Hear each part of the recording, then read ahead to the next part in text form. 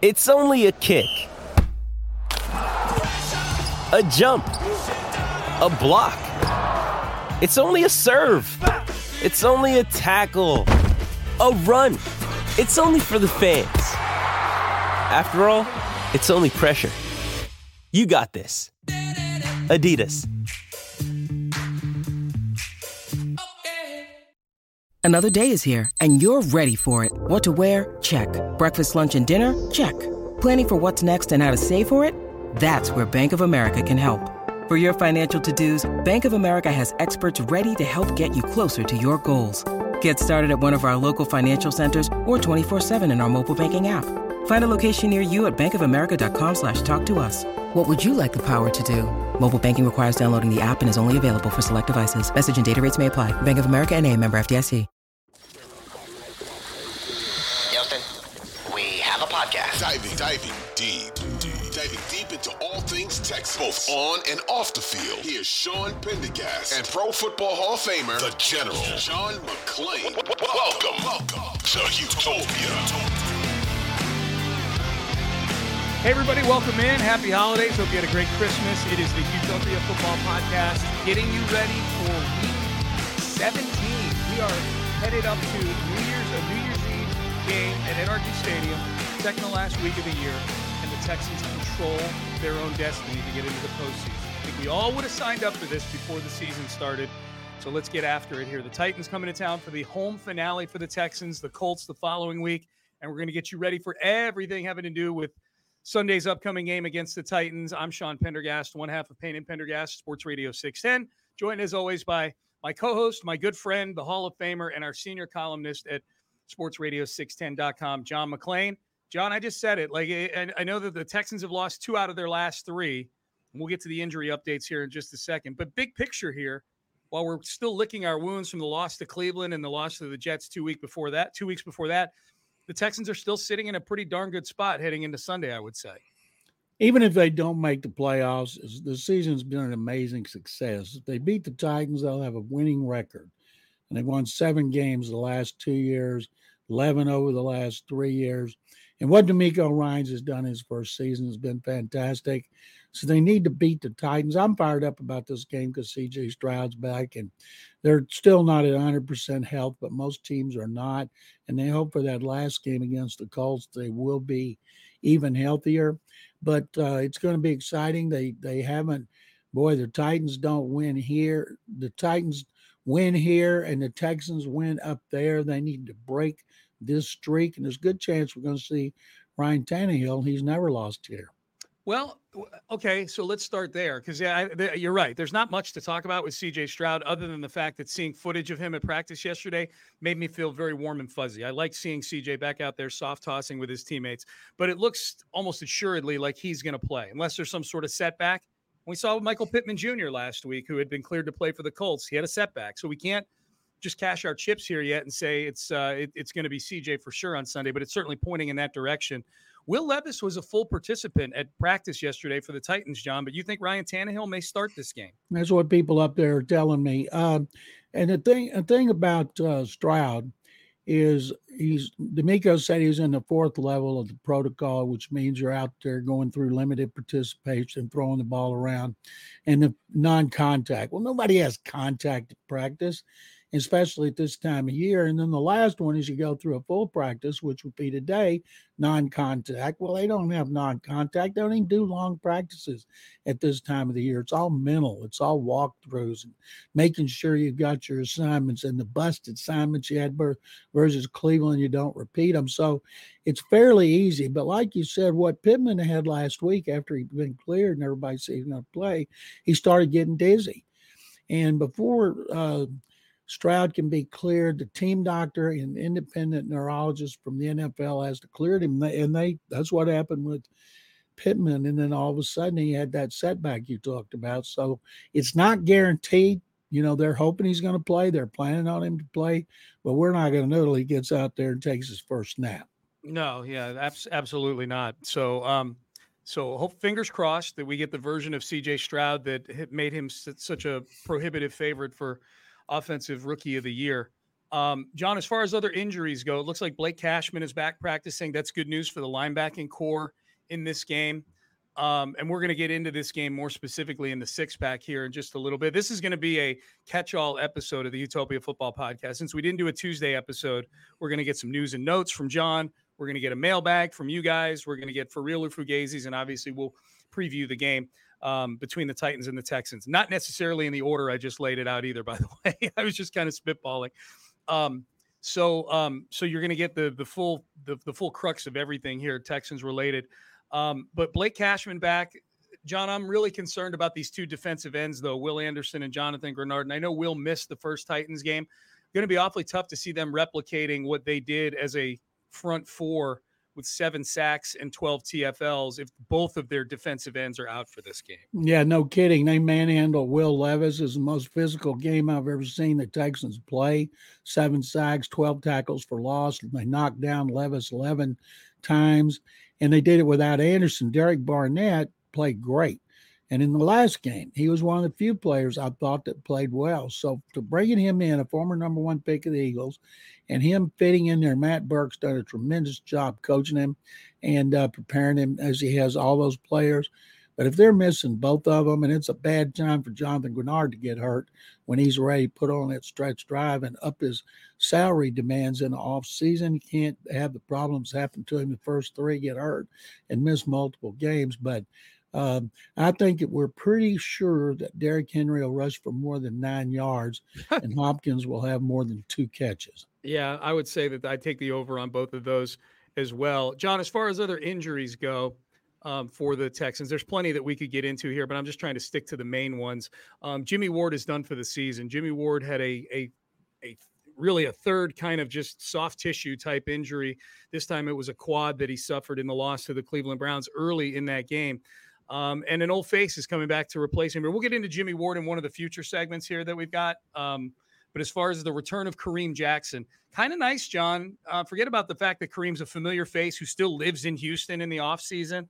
But the fact that a player at Kareem's level, not a Pro Bowl or anything like that, but a very, very competent pro, is available at this stage of the season to replace Jimmy Ward is pretty fortuitous, I would say, for the Texans, wouldn't you? The reason it happened, he's 35 years old. He's been suspended. The league's watching him like crazy, but he doesn't play special teams. And there were certain things that they needed him to do that 35-year-old safeties don't do. So they just cut him. And Texans, he'll play in this game. You know, it's not a whole lot they have to teach him about the game plan. Adrian Amos came in off the street, and he's played in 2 games. So you got 2 guys who are 30 and 35 or 31 and 35 at safety, and Ward's on the upside of 32.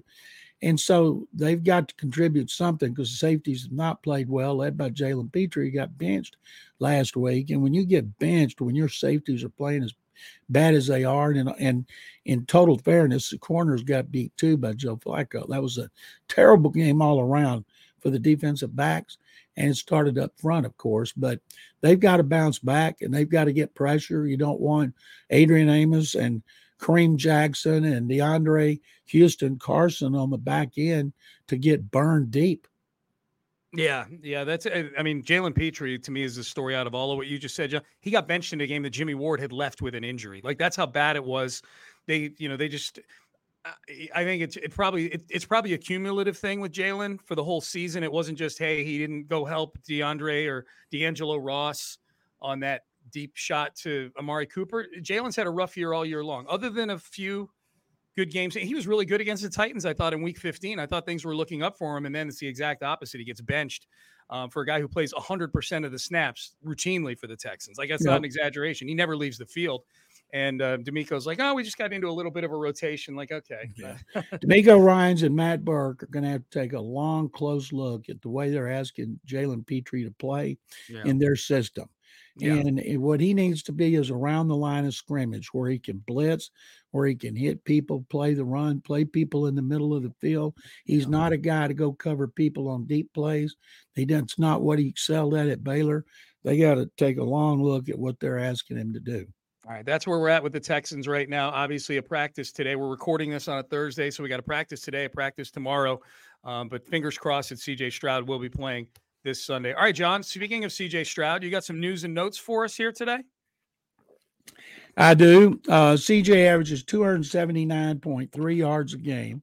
That is second to Tua Tagovailoa's 280.9. Now, if he had played these last two games and he had hit his average in those two games, he would have 4,189 yards. That would be second to Tua Tagovailoa's 4,214, which means he would have been, 25 yards from being the first rookie since Davey O'Brien in 1939 to lead the NFL in yards. Not going to happen now, of course, but that just shows you how great he was. And when he went out, they were second to the 49ers in plays of 25 or more yards. Now they're second to the 49ers with 39 pass plays of 25 or more yards. The 49ers have 44. And Case Keenum had one on that play to Devin Singletary in overtime at Tennessee. So they're still second in the pass plays of 25 or more. Wow. And they've got three more than Dallas. Now, Dak Prescott's been healthy all season. He's got CeeDee Lamb. They have 36-3 behind the Texans. Now, the Texans have had 10 100-yard receiving games. Okay. That sounds fine to me, good. But that's tied for the most in the NFL with Miami, who has Tyreek Hill and Jalen Waddle. Yeah. And C.J. Stroud needs, in one of these last two games, Sean, at least 300 yards and 2 touchdowns to become the first rookie to achieve that in NFL history. Right now, he's tied with 5 games of at least 300 yards and 2 touchdowns with Andrew Luck and Justin Herbert. And I've got one more. In his 13 games, CJ has 61 completions of at least 20 yards. Those earlier stats were 25. The 61 of at least 20.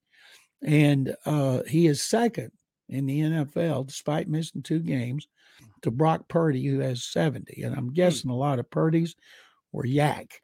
Yeah, catch and run. He hit those guys, and they did all the running. Yeah. But it just shows how amazing that he is. And one throwaway doesn't have anything to do with the Texans side of the ball, but it will be for Sunday. DeAndre Hopkins, who had 2 catches for 21 yards in the first game, he needs 61 yards to reach 1,000. That'd be the 7th time in his career, first time since 2020.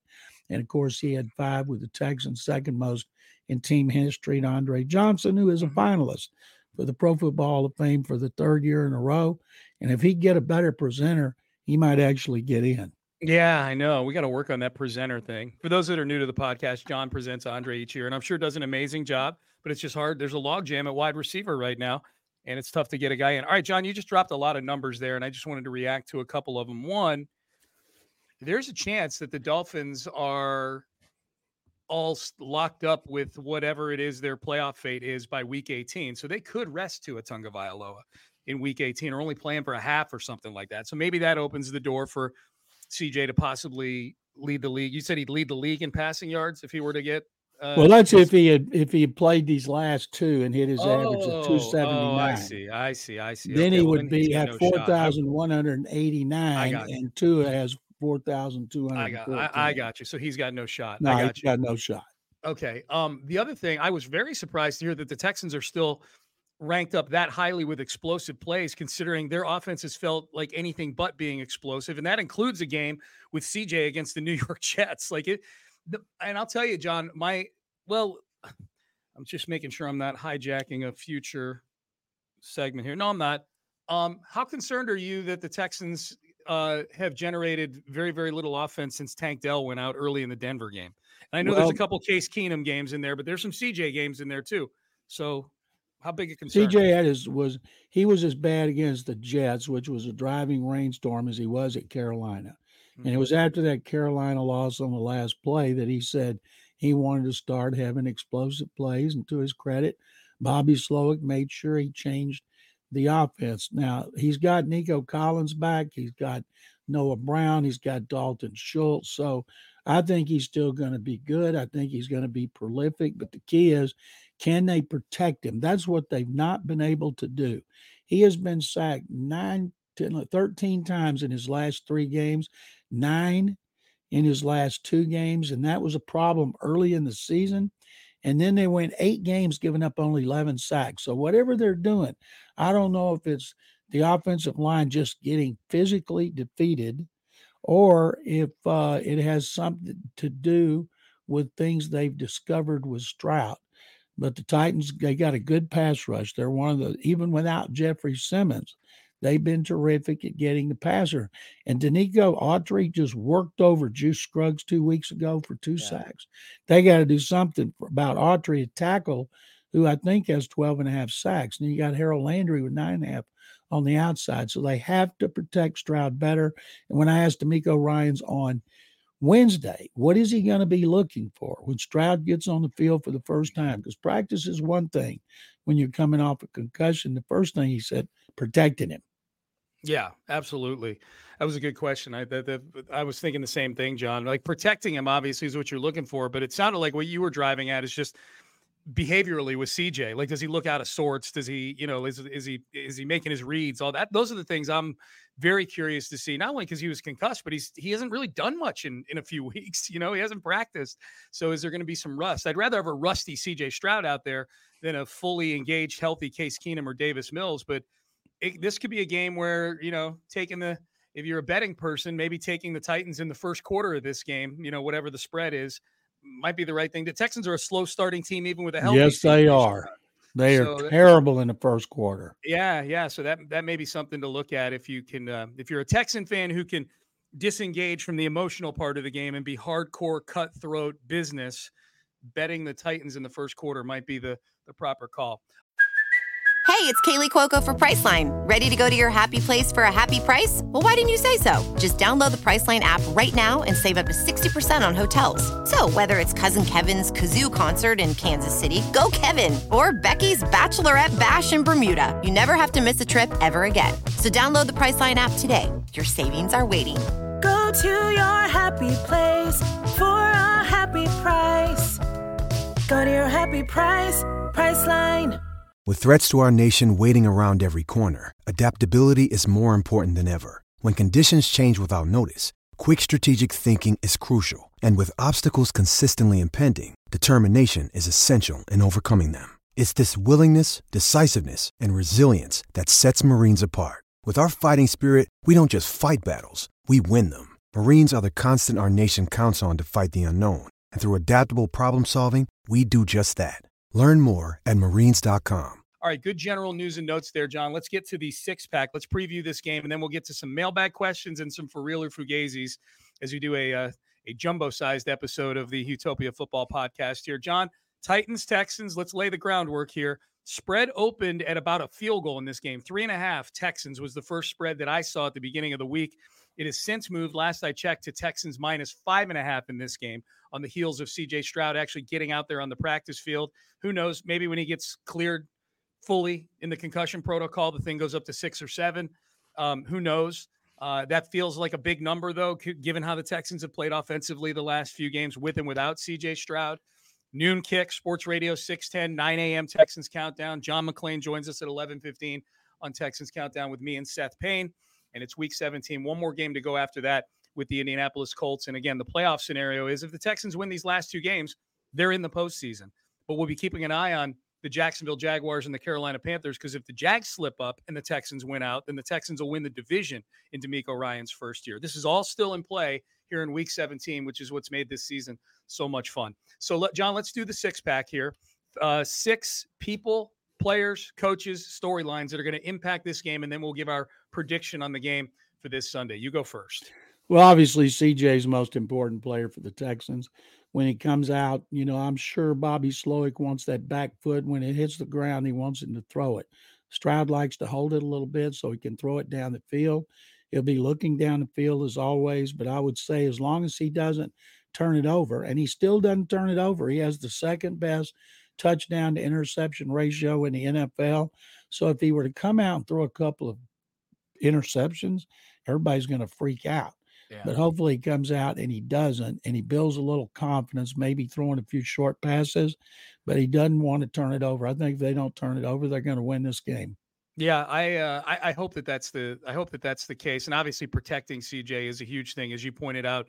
a few minutes ago, and they'll be doing that with an offensive line that I mean, it looked like Charlie Heck played most of the last game, and George Fant was on an exercise bike for the entirety of the game.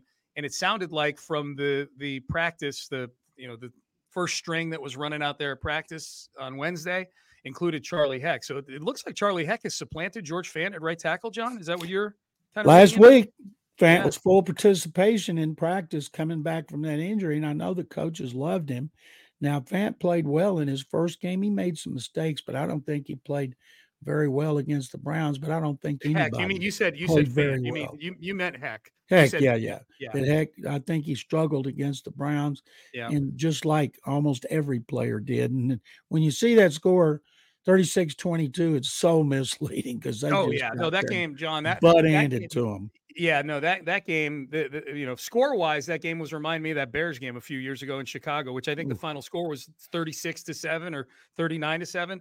And when that Texans, when the game at NRG was 36-7 on Sunday, I'm like, yeah, this is a blowout by a quarterback who'd been kind of forgotten by everybody. Trubisky a few years ago, and now Flacco this time around. Joe Flacco was tremendous in that game on Sunday. All right, he's already won as many games this season as he won the last 4. Wow, that's crazy, man. I bet the Jets wish they had him. Well, they're saying they're not having any regrets. So you give me a break. Sure, they're not. He was in the building last year. You could have had him again. He could have used the same locker if he wanted to. All right, John, my first 6-pack bottle here is the Texans defensive line, which is a big worry as you and I are recording this here. Both defensive ends, as we talked about, are banged up. Jonathan Grenard wasn't even at practice yesterday. Will Anderson not participating in practice. I don't anticipate either of those guys playing in this game. So you're going to have old Jerry Hughes and old Derek Barnett. I think they both got about 79, 80% of the snaps against Cleveland. So it's going to look a little different this time around. Jonathan Grenard was a monster in that first game with no Will Anderson. Jonathan Grenard was a monster in that game 2 weeks ago. So normally I would say, well, it's really going to fall on the interior of the defensive line to set the tone. Well, both of those guys missed practice on Wednesday. Now, hopefully both of them are back, and that's just managing some older players, bumps and bruises here. Hopefully that's the case. But the defensive line was the tone setter 2 weeks ago with the performance they had against Derrick Henry. And I think they're going to need to do that again today. Derrick Henry's a proud dude. I'm guessing he's coming in trying to look a whole lot like the Derrick Henry we were used to seeing before week 15 of this season. Maybe they should put Khalil Davis outside. They won't. But every time the guy plays, he makes a play. Kurt Hinish comes off the bench. He's good for a play or two every game. Mm-hmm. The interior defensive line has been outstanding. Their improvement against the run, they shut down everybody's run. They shut down the Browns' run. I think they're going to shut down the Titans again. It'll come down to whether it's Tannehill or Levis is going to have to throw the ball. They're just not going to get the pressure without Grenard and Anderson. Derek Barnett's from Nashville, and he went to the University of Tennessee, so maybe he'll be extra fired up like he was in his first start 2 weeks ago. They're also missing their 4th-round pick, Dylan Horton, who's on IR, who flashed when he got opportunities. And they need Jerry Hughes to play the best game of the season because at 35, he hasn't done much. It's probably going to be his last year in the NFL. Yeah. They need him to come up big. Do we see Teair Tart for the first time? I think we will. And yet, how many tackles can you suit up? Hinish isn't going anywhere, and Khalil Davis isn't going anywhere. And Teair Tart hates the Titans because he let his contract be a distraction. And he talked about it too much, and he didn't put out, and they cut him. And I can't imagine why you would claim the guy if you didn't plan on using him. So I think we'll see him on some rundowns. All right, what's your next one, John, in the 6-pack here?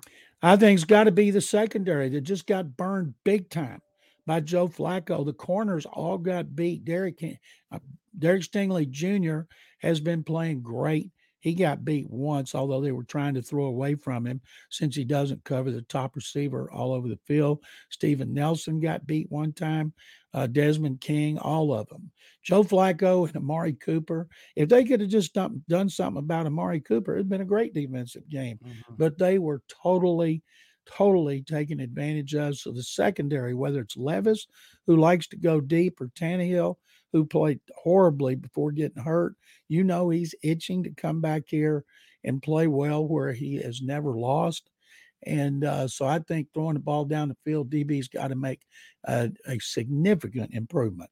Tannehill's never lost at NRG Stadium? No, he's played here 3 times. He's won all 3. Oh, he's only won 1 up there, and that was overtime in, I think, 2020. Yeah. Oh, that disgusts me. Okay. John, my next one in the 6-pack is Devin Singletary in the run game. They're 3-0 this year when Devin Singletary runs for more than 100 yards, the last one being 2 weeks ago against the Tennessee Titans. And I think what interests me the most, I think it's been established now that Devin Singletary is going to be the bell cow for this team moving forward. Last week, he led the team in carries. It was only 9 carries, but that's because the game was so out of hand early on. You could tell this was going to be a game where they were going to have to throw the football, and they got behind by 2-3 scores, and then the running game was just out the window at that point.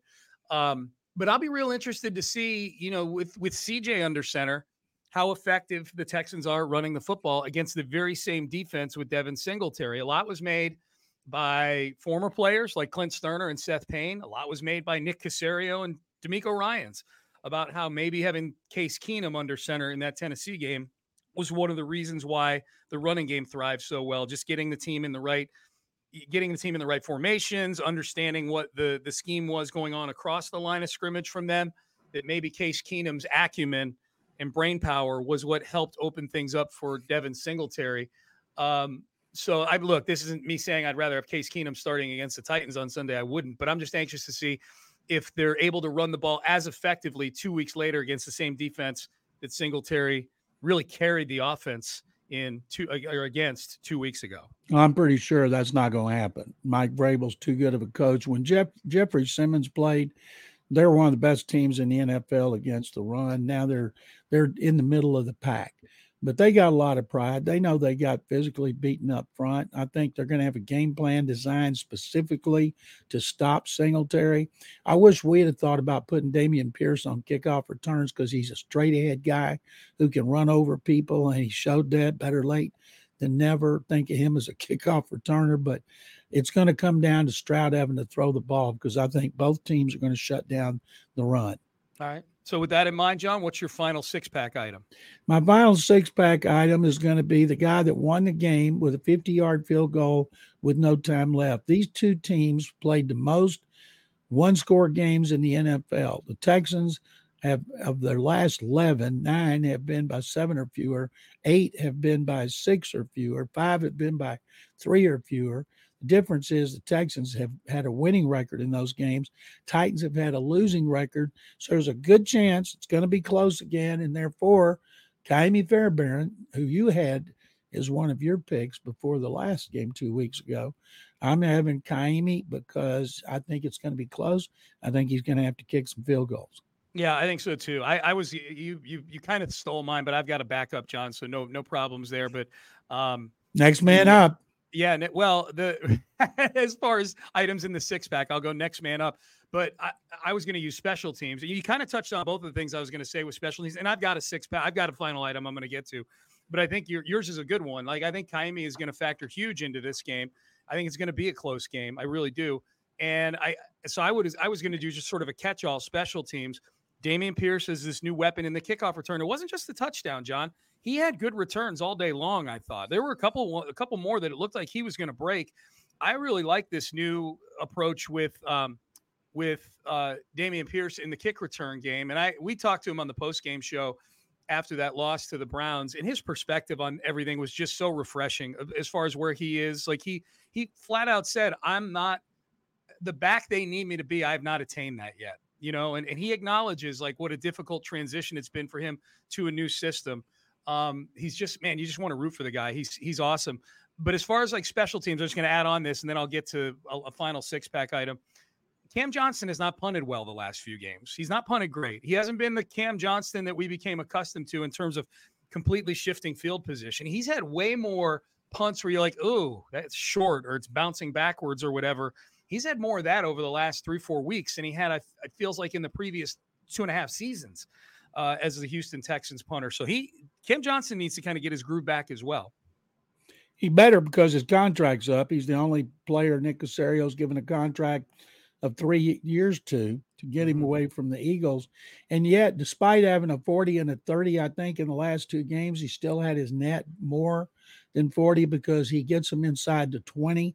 Yeah. And thing about Dameon Pierce, his attitude's incredible. Just like Jalen Petrie, the 2 players affected the most by what DeMeco Ryans is doing this year on offense and defense are Dameon Pierce and Jalen Petrie. And hopefully with an off season after this season, they can figure it out next season.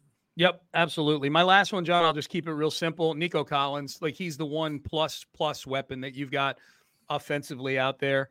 What I take solace in is the fact that they lost Tank Dell very early in that loss to the Denver Broncos, the win over the Denver Broncos. They lost Tank Dell pretty early in that game, and Nico still had his biggest game of the season with 9 catches for 191 yards. I think to your point, if they don't turn the ball over and Nico has a monster game like that, I can't envision a scenario where the Titans do enough to win this football game. If you've got Nico out there getting nearly 200, I'm not saying he's got to get 200 yards, but he needs to be the guy that we've seen flash at times this year as giving glimpses of being a number 1 type receiver. And he's going to have to do it without the 1A out there, Tank Dell. So Nico Collins, John, if they're going to win this game, a big Nico Collins game, I think is going to be necessary. And Stroud will have 3 receivers, Noah Brown as well as tight end Dalton Schultz, and Brevin Jordan has made big catches and at least one good play in each game. I think they're okay at receiver. The key is, can they give Stroud time to throw, which he hasn't gotten in the last 2 games against Denver and the Jets. Yep. And Denver, he ended up throwing for like 294 yards. And the main thing is he doesn't turn it over. Right now, there's only 3 teams that have a better plus minus differential than the Texans at +8. Like the Browns are like -7. Yeah. Because Flacco's had 5 interceptions. Let's see, 5 interceptions in the last 2 games, and they've won both because they're scoring a lot of points. But in this case, they're not turning it over, and that's a big reason they're where they are, playing for a chance to make the playoffs. Yep, absolutely. All right, John. So before we get to the mailbag and the for real or fugazis, what's your prediction on the game? I think the Texans are going to win this game 23-20.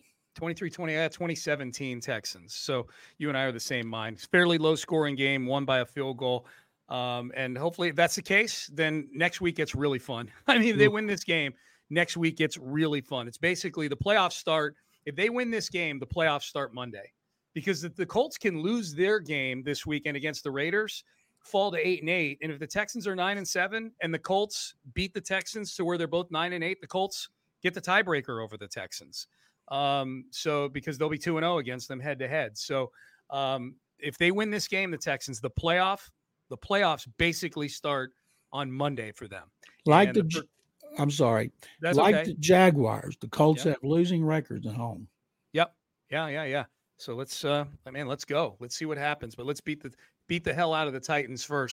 This episode is brought to you by Shopify. Whether you're selling a little or a lot, Shopify helps you do your thing, however you cha-ching. From the launch your online shop stage, all the way to the we just hit 1 million orders stage. No matter what stage you're in, Shopify's there to help you grow. Sign up for a $1 per month trial period at shopify.com/special offer, all lowercase. That's shopify.com/special offer.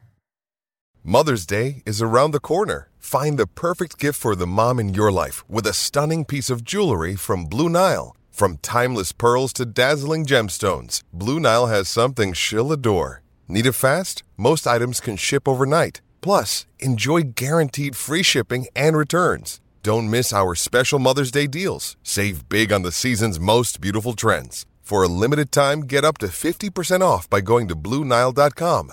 That's BlueNile.com.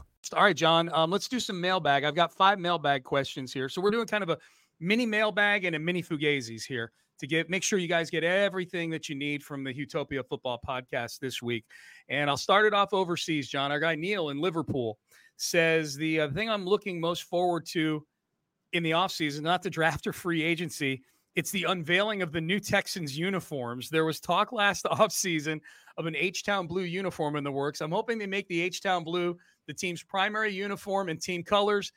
It would send a message that this is a fresh start and a new era of exciting football under DeMeco and CJ, and it would turn the page of the dysfunction of the past few years. What say you guys? He says, love you guys. You're the best Texans podcast out there. Thank you. John, what do you say about Neil and Liverpool's contention and they should completely revamp the Texan uniforms? Well, Neil, we've seen markups and they're going to change them. They're going to unveil them at the draft. But the renaissance has already began. They don't need a new start next season. The new start began this season. And I think they got to be true to their heritage. Bob McNair, the founder, loved the three colors.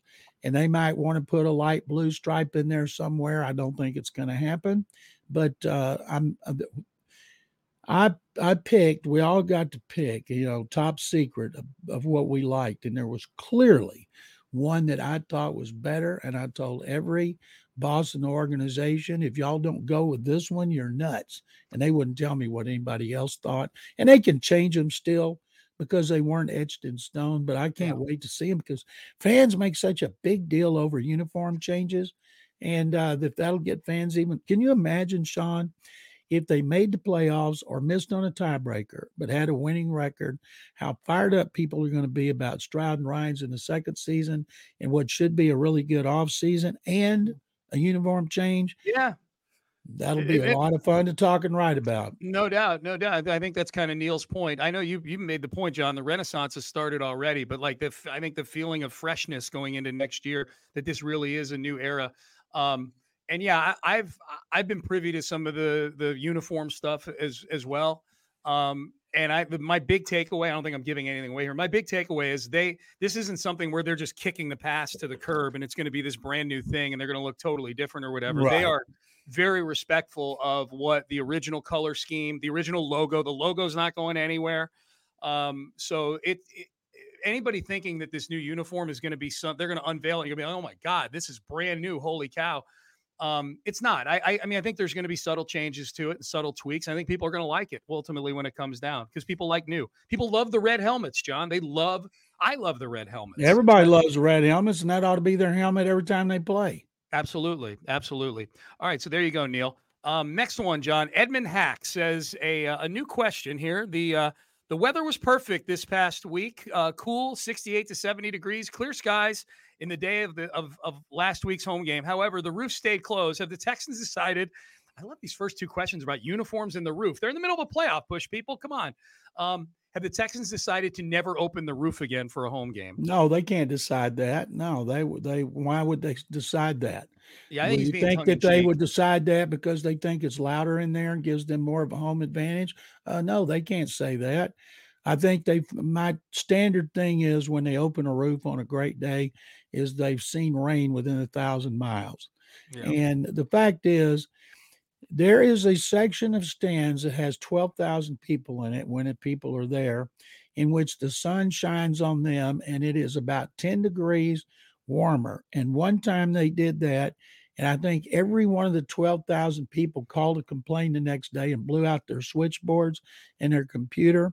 So anytime if it's 70 degrees, it's 80 on them. If it's 60, it'd be perfect. But fans like to see it. But for whatever reason, and I think it's because it's louder and they think it gives them more in a home advantage. Like with the Astros in 2005, Roger Clemens at his age loved to pitch when he was indoors. And there's no humidity, no weather factor. And baseball made them open the games in the World Series, and it got swept by the White Sox. Yep. All right, next one, John. This is from our guy, Joe Q, frequent emailer, who, by the way, apologized for getting the trivia question wrong last week that he gave us. Remember, where the two teams that haven't been to an AFC title game, and he said Dolphins, and he was embarrassed. So he That's all right, Joe. We all screw things up. We appreciate you listening to the podcast, Joe. He says the Texans fan base has joyfully exited a 3-year hitch in bad team jail. It seems the causes most discussed for the recent catastrophe are Deshaun's venality and Jack Easterby. Might a case be made that the real root cause was a botched early tenure as owner by Cal McNair, perhaps due to Bob McNair's passing, that Cal maybe wasn't quite ready yet for the rigors and the decisions of being the owner. John, what say you about that? Well, I can tell you exactly what was going on. Bob McNair was ill way before he died. Cal McNair took over the team after the 2017 season. They went 11-5. In 2018, they lost to Indianapolis and Andrew Luck. Then in 2019, they won the division again, and and they beat Buffalo in the playoffs. And the problem was, because of that, he gave Bill O'Brien total control. And Bill did a terrible job when he had total control. And I don't care how bad Jack Easterby was. He didn't affect personnel. He didn't have the final say. And O'Brien did. The year he had it, the year before, he was named general manager. And he just made one bad deal after another. And Brian Gaine let Bill make the final say when he was the general manager before Easterby got him run. But those were the reasons. Is Cal McNair put too much faith in Bill O'Brien as a personnel guy, and it took him 4 games into the 2020 season to rectify that, and then it took him midway through last season to get rid of Easterby. Yeah. To the point, John, like I know you're pointing out O'Brien, it was Cal who determined that Bill would get that power, though. Right. So I think to the That's point the of biggest Joe's mistake question, he made. Yeah, I think to Joe's question, like, yeah, you could make a case that the real root cause was that Cal botched some things early on. Now he's making good decisions. Like John, I've said They were 11-5 and 10-6 his first 2 years in charge. Absolutely. I know. Absolutely. I've said all along that when it was really bad, people would roll their eyes when I'd say this, but I would say Cal McNair is the type of owner that you want as a fan of the team, because he's going to, if he makes good hires, then it's going to be an environment that's conducive to good hires going and succeeding. And I think Nick Caserio is a good general manager. I think D'Amico Ryans is absolutely a good head coach. And in turn, those two guys have hired CJ Stroud to be their quarterback. And that's been a good hire. So, Cal, he's fixed a lot of the things that he's screwed up. Now they've got to go win football games. But I just want my owner to give all the resources necessary to the people that he hires and hire good people. That's it. That's all I want them to do. Stay out of the way. And I think it's the hardest one to do is the hiring the good people. Hiring is one of the hardest things in any line of business, to make sure you're getting the right people. And I think he's got the right group now. He's going to give them all the money they need and all the resources they need. He's never said no to anything that we've heard of before that they need behind the scenes in order to be successful. And he's sure as hell going to stay out of the way. I think Cal's happy flipping his burgers at training camp and making sure that his good people can go do their thing, We got to also give credit to Hannah McNair, because Cal's the first to admit she plays a huge role, not in personnel. They stay out of personnel, but everything else that goes on in the organization, they oversee it. They're there every day. They want to know what's going on. Caserio runs big decisions by him. And like Cal, calls his mom every day and tells her what's going on. Janice McNair, who's the controlling owner. They do keep up with what's going on, but they don't say no. Yeah, they don't meddle. All right, let's 2 more, John, in the mailbag. Then we'll do some quick fugazis here. Lexi in Deer Park. Aside from draft night, what's been the thing that Nick Caserio has done this year that has impressed you all the most? Work closely with D'Amico Ryans to get the kind of players D'Amico wants in free agency that fit his system, like Sheldon Rankins. I was told D'Amico just had to have Sheldon Rankins because he thought he would fit well at tackle next to Malik Collins. So Caserio's not telling D'Amico, okay, I like this guy, you don't, I'm signing him, you find a way to play him. That's not the way it works, because the head coach has it in his contract. He controls the game day roster.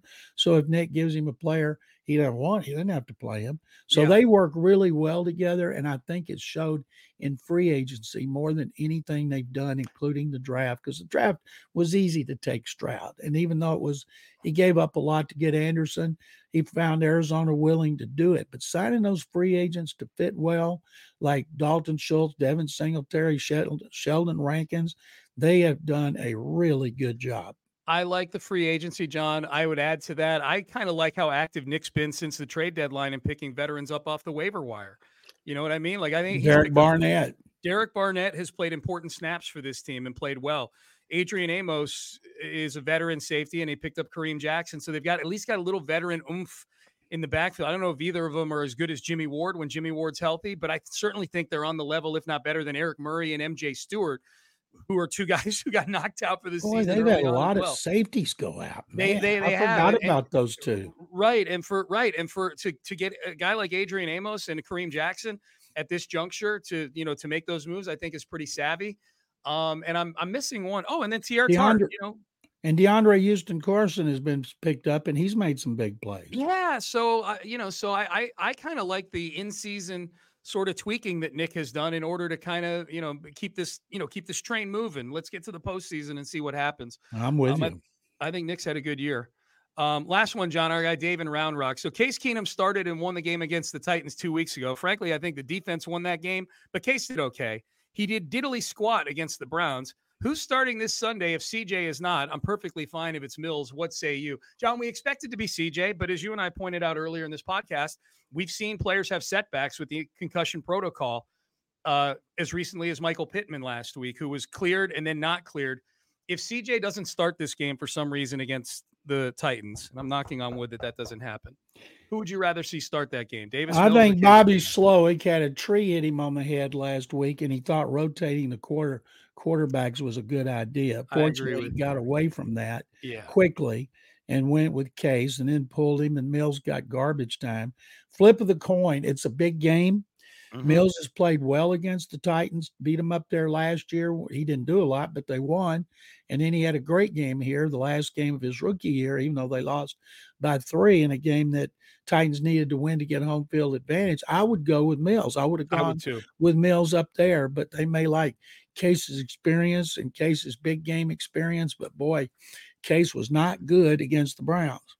No, but I would think, honestly, well, it's not like Mills is an unknown quantity to them, as you pointed out. He's played against them a handful of times before, but maybe in this offense, they've not seen him as much. So it's something that's, it's some sort of diversion where they've had a whole game to go against Case Keenum a couple weeks ago.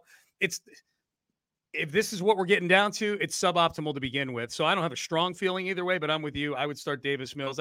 There was too much of the old Keenum that was out there against the Browns on Sunday, John, with him running straight backwards when the pocket would collapse and throwing the ball up for grabs. Like there was just way too much of that for me. I feel like at least Davis is going to kind of, keep things on time. All right. So there's our mailbag. We appreciate it. HOUmailbag@gmail.com. HOUmailbag@gmail.com.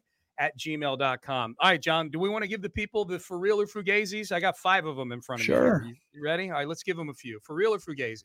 We're giving you guys everything this week. Get the whole buffet because we weren't here for you on Tuesday. That's on me. I took vacation this week. So for real or Fugazi, the way it works, if you're new to the podcast, I read a sentence to John. John determines whether or not he agrees with it, or if he doesn't agree with it or thinks I'm stupid or thinks what I just said is silly. Well, if he agrees with it, he says for real. If he thinks it's silly, then he says Fugazi. Fugazi. It's Italian for counterfeit or fake, or Sean's a moron. All right. So John, I've got 5 of them here. Speaking of draft night, the biggest sports story in Houston this past year in 2023 was the back-to-back drafting of C.J. Stroud and Will Anderson on draft night. For real? Geez, that's unquestionable. Was there a number 2? Well, the hiring of D'Amico Ryans is a pretty big story. Oh, you said on draft night. No. The biggest Houston sports story for 2023. Oh, Houston sports story. No, the hiring of D'Amico. The head coach is more important than players. Okay. If he's gotten a bad head coach, so it is for real. And no. Back up, John. You got to listen. Oh, Fugazi. It was not. D'Amico was. Yeah. The draft. So it wasn't draft night. It was D'Amico's hiring. D'Amico hiring. That's the most important position in any organization. I will say that draft night popped the crowd pretty good out at Miller Sure Outdoor did. Theater. Yeah. If they waited till draft night to hire D'Amico, I'm pretty sure it'd been a buzz there too. Probably. We finally made a decision. Yeah, if we did like a LeBron the decision kind of thing out at Miller Outdoor Theater in January, and D'Amico had 5 hats in front of him with all the openings, and he reached for the Texans hat. No, first he reaches for the Broncos hat, fakes it, and then grabs the Texans hat and put it on. And then we play Clay Walker until the cows come home. All right. John, one more Texans one here, and then I've got a few others. Jimmy Ward suffered his 3rd injury of the season, not even a concussion. He missed 2 games of the hip early in the year. He missed a few games of the hamstring in the middle of the year. Now his season is ending prematurely with a quad injury. John, for real or Fugazi, Jimmy Ward cannot be trusted to be a core member of the Texans in 2024. Well, that's absolutely true because he was injury prone with the 49ers, but because he's such a great leader and he can play either safety and he can drop down and cover slot receivers, he's invaluable. And D'Amico needed him to help him establish the culture, help teach the defense, but you got to worry about him getting hurt because he's a physical player and he's older. So next year you got to hold your breath every time he hits somebody. Yeah, absolutely. I love Jimmy Ward. I think he's great. He's under contract next year too. For those wondering, he was not a 1-year deal. He was a 2-year deal, Jimmy Ward. So he is under contract for next year. All right, next one, John. I'm sure you saw the story on Jair Alexander of the Green Bay Packers, where he chose to walk out with the game captains of his team, the Green Bay Packers, against the Carolina Panthers, even though he was not selected to be a captain. But the game was in his hometown of Charlotte. He thought it would be cool if he could be one of the captains. So he anointed himself one and went out there and not only represented himself as a captain, he actually called the coin toss, got it right. And when they asked him, what do you want to do? He said, we'll play defense. And the referees evidently looked at him and said, you mean defer, right? Because if he was being truthful, that would have meant that the Panthers could have chosen to get the ball in the first half and in the second half of that game. He got bailed out by the referees, it sounds like, from his description of the situation here, to where the refs looked at him and said, you mean defer? And he's like, yeah, whatever, defer. Yeah, sure. I can't believe it ever got to this. Jair Alexander has since been suspended for a game for a conduct detrimental to the team. John, for real or fugazi, in this Jair Alexander situation, the Panthers should be pissed that the referees gave him a second chance to admit he wanted to defer, not be on defense first. They should. That almost going way back to 1962 when the Dallas Texans, who are the Chiefs, and the Houston Oilers played in the championship game. Third year in a row, the Oilers ran it. And they asked, I think it was Sid Blanks, their running back, what do you want to do in overtime? Said, we'll kick.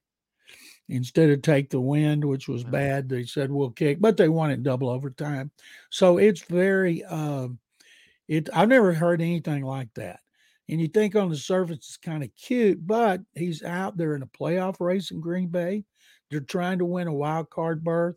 If he should have asked the coach, can you name me a captain for today? We want teams to suspend players and not rely on the league to do it.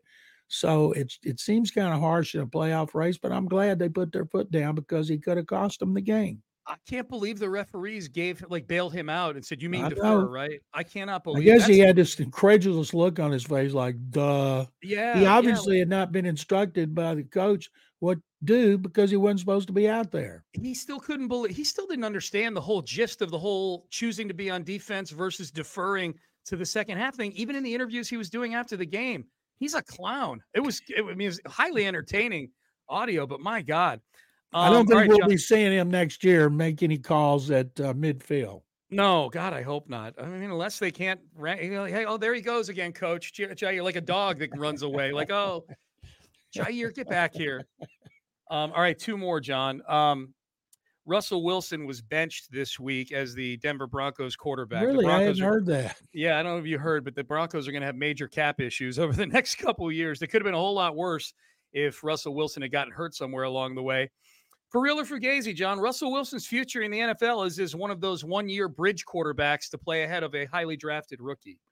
I agree. That's for real because he's going to get cut. He's going to be designated as June 1st cap casualty. That teams can do that with two guys, not wait till June 1st. That will divide up the hit, but it's still significant. He'll go somewhere and play for the minimum because the Broncos are going to be paying him millions and millions of dollars. And I don't think any trade will ever be worse than Herschel Walker to Minnesota for what turned out to be, I think, 8 players when Jimmy Johnson took players and could not disclose as part of the contract that if he cut them, he got number 1 picks. But he cut them and he got number 1 picks. And they went to 3 Super Bowls in 4 years. And we think the Watson deal's bad. This one for the Broncos and the Seahawks is second worst in NFL history. But Wilson will go somewhere. He hadn't played bad this year. He's handled it in a first-class manner. Somebody will bring him in and hope he mentors a younger quarterback. Where it's somebody like, say, Aiden O'Connell at Oakland right now. Russell Wilson will go as a starter next year, or another team that has a young guy they were trying to develop, or a rookie, but he will get a job and he'll be really cheap.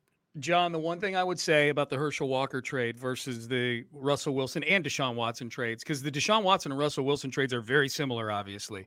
Both got huge paydays. Deshaun got huge payday the same day of the trade. The teams trading those players received a bunch of draft capital. The Seahawks actually got some players too in return in that deal. the deals were made within 48 hours of each other, which is crazy. Like Russell Wilson got traded on March 16th. Deshaun Watson got traded on March 18th. And they are two of the worst trades in the history of the league. The one thing I would say about the Herschel Walker trade to where it's not as bad is that, to my knowledge, the Vikings didn't turn around and give Herschel Walker tens of millions of guaranteed money in a contract. They did not. The Browns and the Broncos have seriously hindered themselves over these next few years. The Broncos with no more Russell Wilson, but having to pay off $85 million in dead cap money. And the Browns cap situation, John, with Deshaun on the roster is a mess the next 3 years. They've only accounted for less than like 15 million of the 230 million on the cap so far, because they've shoved so much money into 2024 through 2026 with Deshaun. So they either have to kind of really, really get the draft right and find some cheap vets, or they've got to buy into Deshaun and extend some of that money out into the future, which means committing to him for even more years after that. So I mean, it's not ideal for either team right now, but boy, the only saving grace for the Browns, ironically, is that somehow they're in the mix to get to the Super Bowl this year. Like, they could get to the Super Bowl with Joe Flacco. That's the only saving grace, and that's got nothing to do with Deshaun other than the fact that Deshaun got injured to clear the way for them to go get Joe Flacco. It's crazy. And just remember, the last thing they saw of Deshaun Watson, 14 of 14 in the second half at Baltimore, where they've won. And they're not thinking about anything before that, just that second half. Yeah. All right, last one, John. The college football playoff championship game is right over there at NRG Stadium. I'm looking out the window at it right now from our studios here. I think everybody here locally is rooting for Texas versus Alabama. That would be a big ticket. But, John, they're all going to be disappointed. The college football playoff championship game is going to be the top two seeds, Michigan and Washington, for real or fugazi? Fugazi. It's going to be a rematch between Steve Sarkisian and his mentor, Nick Saban, and he's not beating Saban twice in one season. So you got Bama winning the national championship. John, that's actually what originally the for real or fugazi was. I was going to say UT Alabama, but you'd only said fugazi once during this thing. I know you like saying fugazi, so I flipped it to Michigan and Washington. I would hate to see Michigan win the national championship and Harbaugh hoist that trophy. I think it would be hysterical to see. I don't root for Michigan, but I root for drama. That would be drama. That would be drama to the nth degree. Yep. All right, John, what do you got going on sportsradio610.com? Got a C.J. Stroud column, got an Andre Johnson story, and I got a column on the AFC South race and where it stands and what's going on and how the Titans can play the spoilers role by beating the Texans and Jaguars. Love it. Love it. You can get all that at sportsradio610.com. You can email the mailbag, HOU mailbag at gmail.com. Big thanks to James Jackson, our producer, for getting the podcast out to you guys in a timely fashion. And you can click that subscribe button wherever you get your podcast to make sure you automatically get Utopia Football Podcast. John, I enjoyed it as always. Sean, thank you very much. Happy New Year to everyone. We'll be back soon. Can't wait. I'll see you out at Texans Countdown just outside the stadium at 11:15 Sunday morning. Be there. Yes, you got it. All right, good deal. All right, for James and John, I'm Sean. We are out of time. Appreciate all of you tuning in. Happy New Year, preemptively, to all of you. Happy holidays as well. Have a great weekend. We'll see you on Sunday.